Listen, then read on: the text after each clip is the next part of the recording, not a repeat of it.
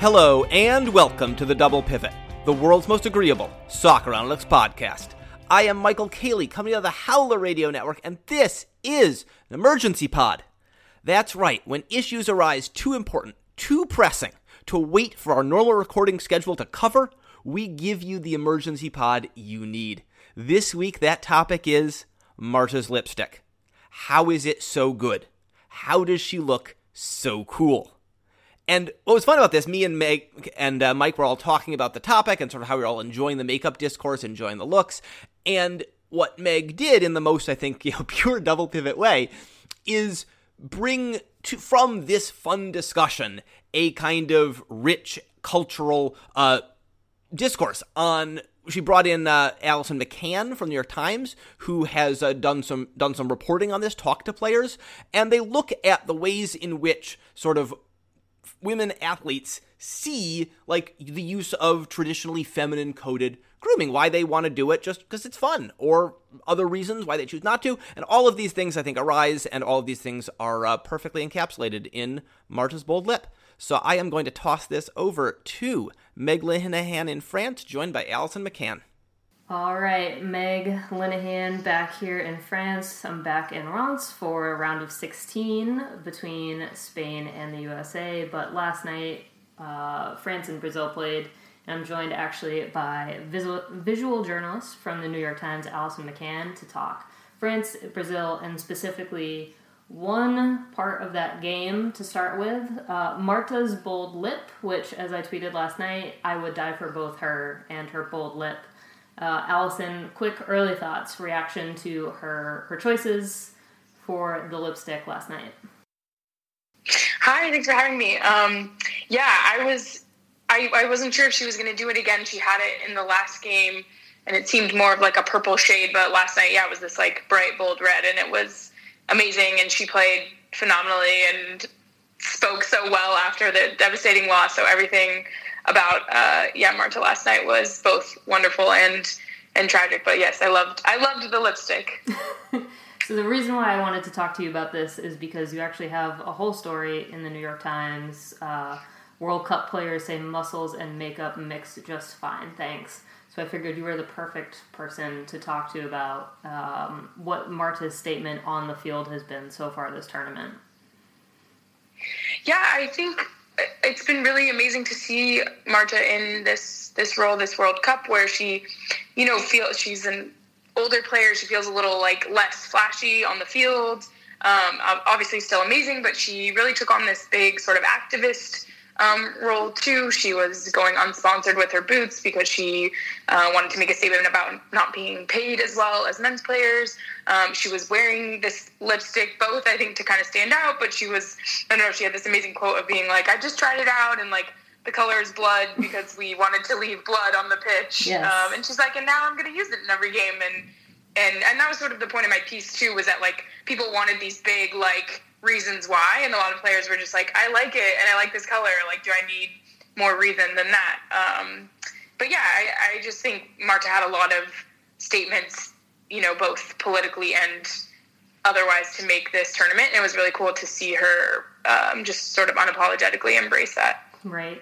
I do think for me, reading that article is interesting. As a person who does not wear makeup on a regular basis, I wore makeup for my wedding, and I think that was probably the only time in the past 15 years of my life where I actually went for it, and I was like, oh, this is weird and different, and I'm rolling with it, but I don't feel super great about it, but we're going to go for it. And, we're starting to see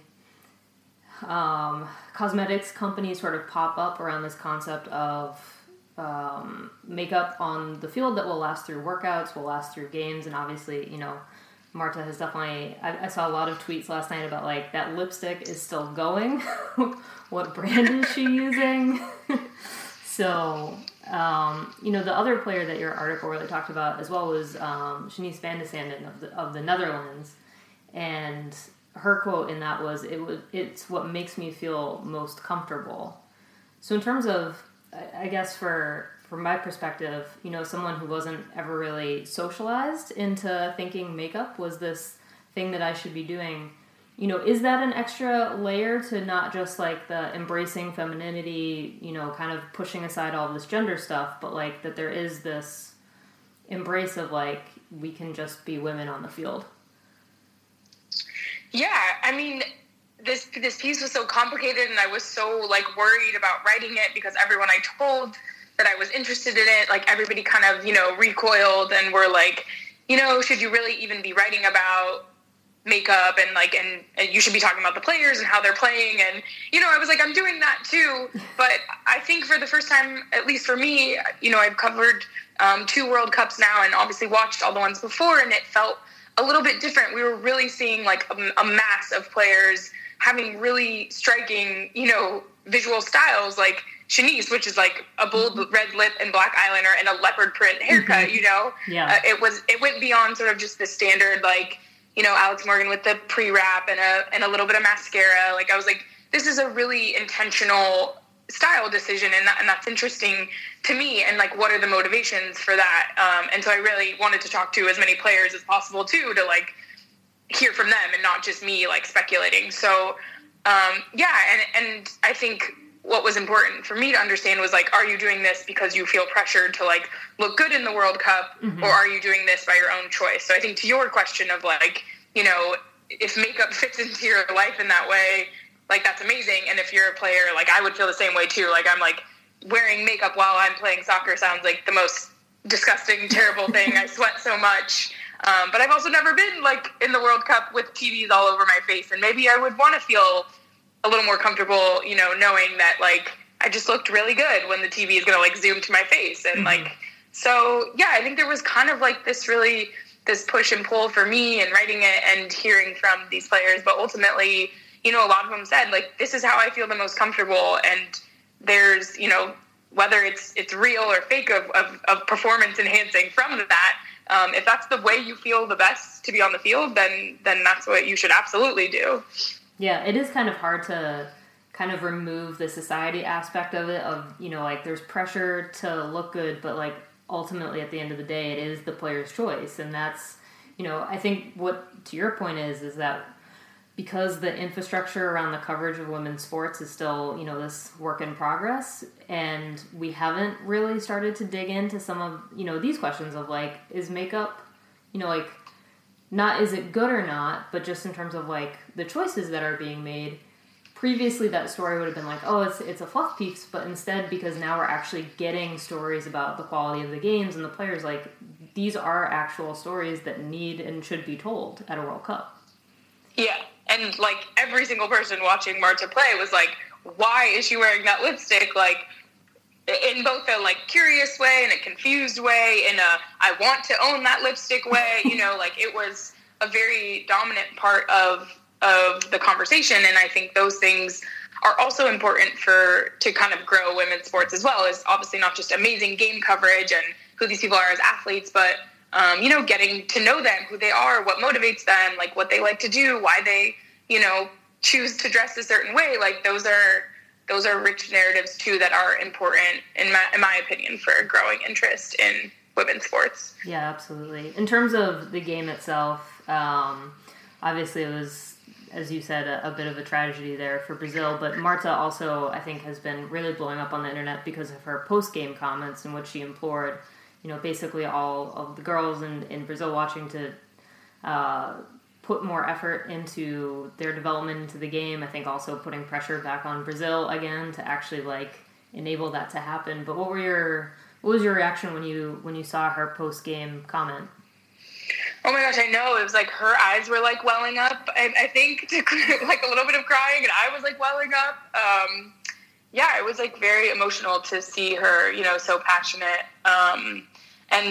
And yeah, and I think a lot of people didn't expect a lot from this Brazil team. They're quite old, you know, there weren't a lot of really exciting new young players, and she sort of addressed that both, yeah, like you said, on to the players and on to the development in Brazil, which I think she's kind of felt like has been stuck sort of in the space. You know, they get excited for them when they're in a big tournament, but that's kind of it, and then they're off the rest of the time. So I think she was really trying to make a point about that like we, you know, I think she said something like the Martas, Formigas, and Cristianes aren't going to be around for much longer. Like, who's going to come in next, and like how is Brazil going to like cultivate those new players? Right. Yeah, in terms of, obviously I've been able to watch her play in the NWSL now for a couple of years, and actually got to watch her, close up in person at Tournament of Nations as well, score a goal like directly in front of me, and I was just like, well, that's a life-changing experience forever. But in terms of, she set the World Cup record this tournament, 17 goals, best out of men and women. This is a big question, and I think it's probably worth, 10,000 words every single week, but just your quick thoughts on what she's going to leave this game. Not that she's leaving, because that's kind of... every time someone's like, this is her last World... And I'm like, we don't need to go that far yet. Like, let's calm down and take a breather and let her figure out what she wants to do. But at this point in her career, what do you think that she has contributed just to the wider world of women's soccer? Oh my gosh, yeah, like how long do we have on this podcast? I know. I don't know, like for me, Marta, like growing up watching her, like she was one of the first players to see really, like, I don't know, in my experience, like the American women's soccer is, sort of embodiment is like work hard and hustle and like make every tackle and like a very like, egalitarian work ethic, which I think benefits, the U.S. women's team. And then Marta kind of just like shattered all of that. She was like this very like, do whatever I want. I'm not going to usually, maybe I'm not going to make the smartest pass. I'm going to try to dribble 7 people. And I think she just like got people excited to see, a female player play in that type of way. She was so like creative and would, do crazy moves and just really, I think was exciting for the women's game to see someone be really, really different, at least for an American. She brought that really traditional Brazilian men's style of creativity and sort of selfishness in the good way. And right. Yeah. I think that was really, amazing for fans to see a female player like that. Yeah, for me, it's really funny because, growing up, obviously, watching the U.S. national team and being sort of defined by the 1999 World Cup team as a kid, to then, as all of these tournaments are happening, 2003, 2007, 2011, to have Marta almost posed as, like, the bad guy, the villain, opposite the U.S. national team, who are, like, oh, we're going to not necessarily play the right way, but it's just 2 completely different styles of game. And so when you would watch broadcasts, in America, and there would be frustration over Brazil, and I'm just like, I don't know how you get mad at this. Like, ultimately, and I think that's why I was pulling so hard for Brazil to get this upset is, obviously we've seen so much reporting around South American football and its development in terms of not just Brazil, but Chile and Argentina at this World Cup. But to have Brazil go a little bit further than I think most of us expected them to, especially for probably what is the last World Cup for those 3 major players, I think would have been something extremely special. Yeah. Yeah, it was a really tough game to watch, I'm sure, for you too. Like, to, be really rooting for Marta and Brazil. And then also, I'm really also rooting for the French women and for their country to rally behind them. So, I was like, oh, I want everyone to win. Like, but yeah, I think it probably ultimately, ended how it was supposed to. Yeah. But yeah, I mean, it was just amazing. I think this tournament was really, really special for Marta, and I think she, circling back to the lipstick, she knew she was going to score that crucial 17th goal and, like, wore the lipstick for that game, and whether those two things went together, I'm not sure, but I'd like to think that they kind of were, that she was, like, saying, I'm one of the best players in the world, and I'm going to, like, remind you of that and leave you with, like, this very distinct visual way to, like, remember my face, Right. Yeah, I think that she does pretty much everything very intentionally, especially off the field. I think that is definitely a huge part of how she has approached her career and how her career has lasted a long time. So, unfortunately, it is the end of this tournament for her, but hopefully, when she heads back to Orlando, she can help them turn some things around in the NWSL, as the Orlando Pride are definitely struggling a bit and could probably use her. Yes, absolutely. Yeah. All right. Well, thank you so much for joining me for this emergency podcast dedicated to Marta and her bold lip, and looking forward to the rest of your coverage from the New York Times.